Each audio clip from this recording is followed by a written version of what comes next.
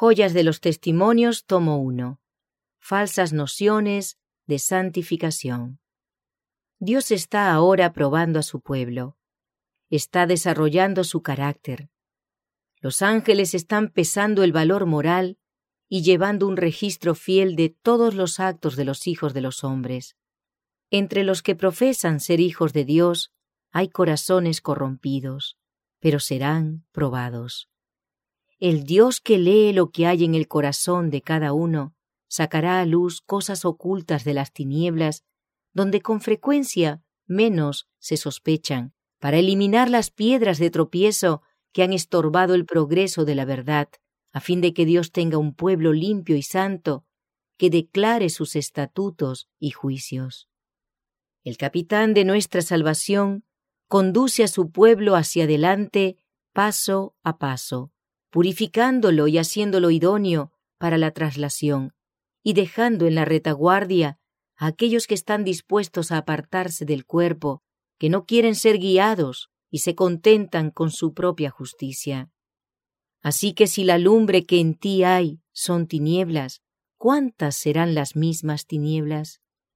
¿No podría seducir a la mente humana un engaño mayor que el que induce a los hombres a tener un espíritu de confianza propia, a creer que están en lo cierto y en la luz, cuando se están apartando del pueblo de Dios y la luz que acarician es en verdad tinieblas? El hermano J. recibió del pastor K. una falsa teoría de la santificación que es extraña al mensaje del tercer ángel. Donde quiera que se la recibe, destruye el amor por el mensaje. Me fue mostrado que el pastor K. se hallaba en terreno peligroso. No está unido con el tercer ángel. Disfrutó una vez de la bendición de Dios, pero no así ahora, porque no apreció la luz de la verdad que resplandeció sobre su senda. Conservó una teoría metodista de la santificación y la recalca, dándole la mayor importancia. Considera de poca consecuencia las verdades sagradas aplicables a este tiempo. Siguió su propia luz y quedó cada vez más sumido en tinieblas. Se alejó paulatinamente de la verdad hasta un punto en que ésta tiene ya poca influencia sobre él. Satanás dominó su mente y ocasionó graves daños a la causa de la verdad en el norte de Wisconsin. Sus frutos. Esta teoría de la santificación que la hermana G. recibió del pastor K. y que ella procuró seguir, es la que la ha arrastrado a este terrible fanatismo. El pastor K. ha aturdido y confundido a muchos con esta teoría de la santificación. Todos los que la abrazan pierden en extenso grado su interés por el mensaje del tercer ángel y su amor hacia él. Esta opinión de la santificación es una teoría que parece muy hermosa. Blanquea a las pobres almas que están en las tinieblas del error y del orgullo. Les da apariencia de buenos cristianos dotados de santidad cuando sus corazones están corrompidos. Es una teoría que proclama paz y seguridad, que no saca a luz el mal ni reprende los yerros. Cura superficialmente las heridas de la hija del pueblo de Dios, proclamando paz, paz, cuando no hay paz. Hombres y mujeres de corazones corruptos se arropan con el manto de la santificación y son considerados como ejemplos del rebaño cuando son agentes de Satanás, que él usa para engañar a las almas sinceras y atraerlas a una senda desviada, de modo que no sientan la fuerza y la importancia de las verdades solemnes proclamadas por el tercer ángel. El pastor K.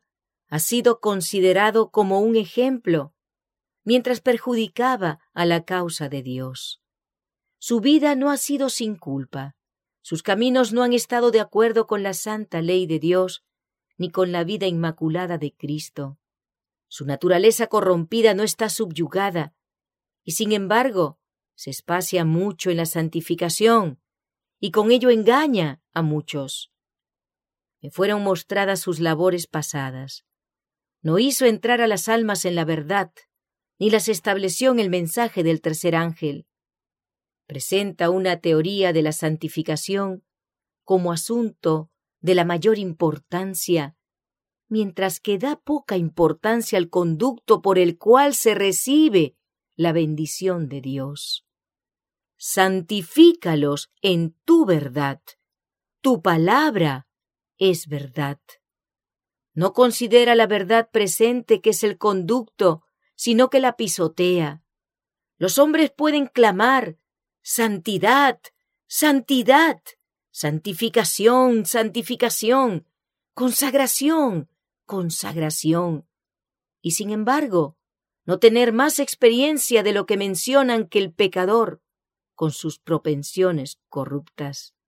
Dios no tardará en arrancar este manto blanqueado de profesa santificación con que algunas personas de mente carnal se han revestido para ocultar la deformidad de su alma. Se lleva un registro fiel de los actos de los hijos de los hombres. Nada puede quedar oculto a los ojos del santo y sublime. Algunos siguen una conducta que contraría directamente la ley de Dios, y luego, para cubrir esta conducta pecaminosa, profesan estar consagrados a Dios. Esta profesión de santidad no se manifiesta en su vida diaria. No tiende a elevar sus espíritus ni los induce a apartarse de toda forma de mal. Somos espectáculos para el mundo, los ángeles y los hombres. Se blasfema de nuestra fe como consecuencia de la conducta tortuosa de los de ánimo carnal.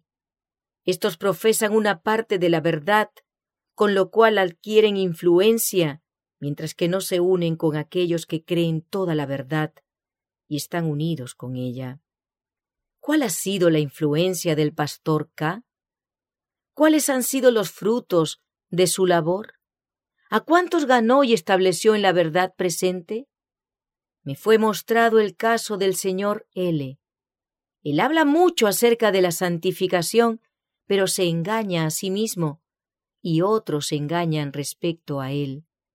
Su santificación tal vez le dure mientras está en la reunión, pero no puede soportar la prueba. La santidad bíblica purifica la vida, pero el corazón de L no ha sido purificado. Hay mal en su corazón y en su vida, y los enemigos de nuestra fe han tenido ocasión de arrojar oprobio sobre los observadores del sábado. Juzgan al árbol por sus frutos. Antes quitamos los escondrijos de vergüenza, no andando con astucia, ni adulterando la palabra de Dios, sino por manifestación de la verdad, encomendándonos a nosotros mismos a toda conciencia humana delante de Dios. Muchos obran directamente contra el pasaje citado, andan con astucia y manejan engañosamente la palabra de Dios, no ejemplifican la verdad en su vida, sienten preocupación especial por la santificación, pero desechan la palabra de Dios. Oran, cantan y gritan acerca de la santificación. Hombres de corazón corrupto asumen aire de inocencia y profesan ser consagrados, pero esto no evidencia que lo sean. Sus acciones testifican acerca de ellos. Sus conciencias están cauterizadas, pero llegará el día del juicio de Dios y la obra de cada uno será manifiesta según lo que haya sido. Cada uno recibirá de acuerdo con sus acciones. Dijo el ángel mientras señalaba a L. ¿Qué tienes tú que narrar mis leyes y que tomar mi pacto en tu boca? Pues que tú aborreces el castigo y echas a tu espalda mis palabras. Si veías al ladrón, tú corrías con él, y con los adúlteros era tu parte. Tu boca metías en mal, y tu lengua componía engaño. Dios dispersará y sacudirá estas influencias divisorias y librará a su pueblo, si los que profesan toda la verdad acuden en auxilio del Señor. No hay santificación para los desobedientes. No hay santificación bíblica para los que desechan una parte de la verdad. La palabra de Dios da bastante luz para que nadie necesite errar.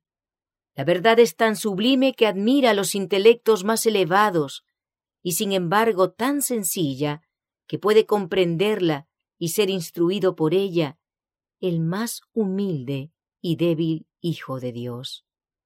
Los que no vean la belleza de la verdad ni le den importancia al mensaje del tercer ángel quedarán sin excusa, porque la verdad es clara.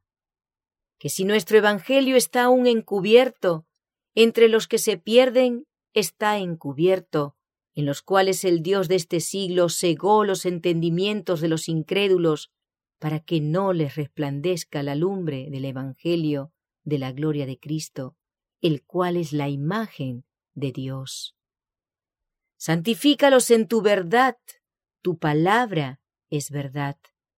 Y por ellos yo me santifico a mí mismo, para que también ellos sean santificados en verdad. Habiendo purificado vuestras almas en la obediencia de la verdad por el Espíritu, en caridad hermanable sin fingimiento, amaos unos a otros entrañablemente de corazón puro. Así que, amados, pues tenemos tales promesas, limpiémonos de toda inmundicia de carne y de espíritu, perfeccionando la santificación en temor de Dios.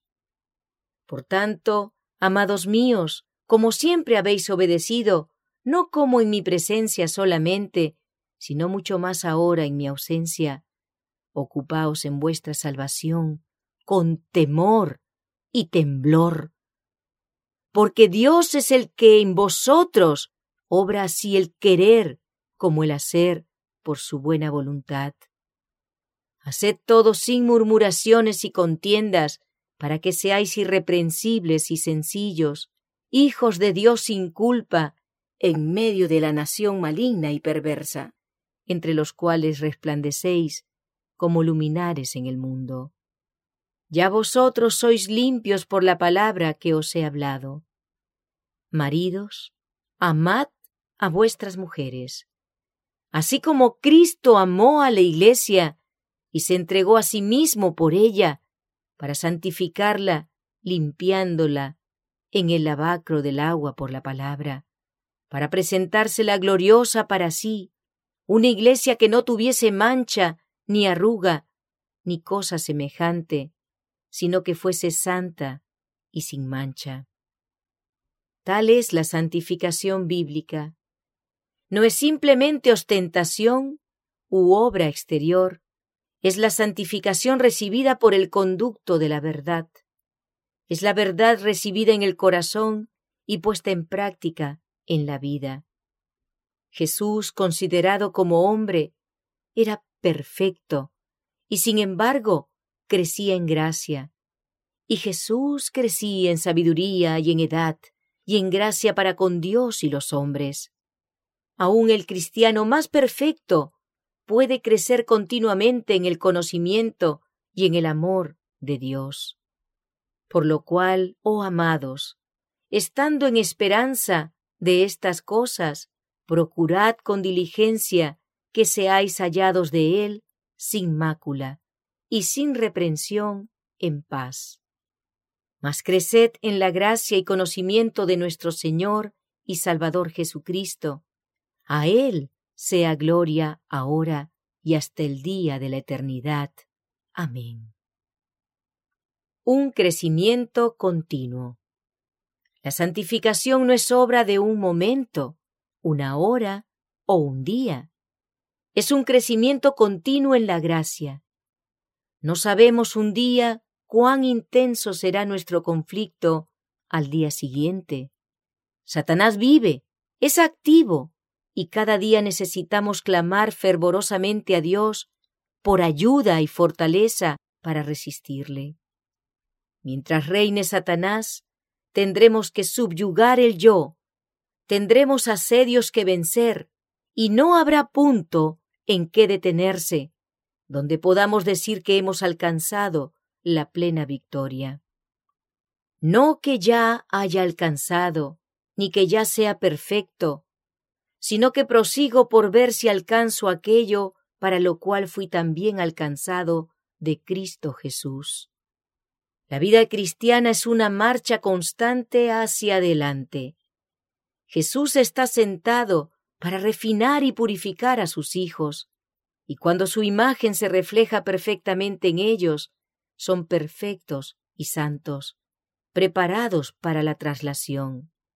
Se requiere del cristiano una obra grande. Se nos exhorta a purificarnos de toda inmundicia de la carne y del espíritu, y a perfeccionar la santidad en el temor de Dios. En esto vemos en qué estriba la gran labor. Hay trabajo constante para el cristiano. Todo sarmiento de la cepa debe obtener de ella vida y fuerza a fin de dar fruto. Nos costará un esfuerzo obtener la vida eterna. Seremos vencedores únicamente mediante un esfuerzo largo y perseverante, intensa disciplina y severo conflicto.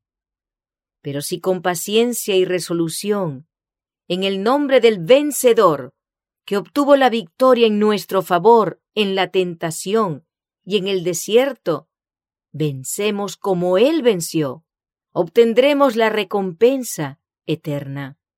Nuestros esfuerzos, nuestra abnegación, nuestra perseverancia deben ser proporcionales al valor infinito del objeto que perseguimos.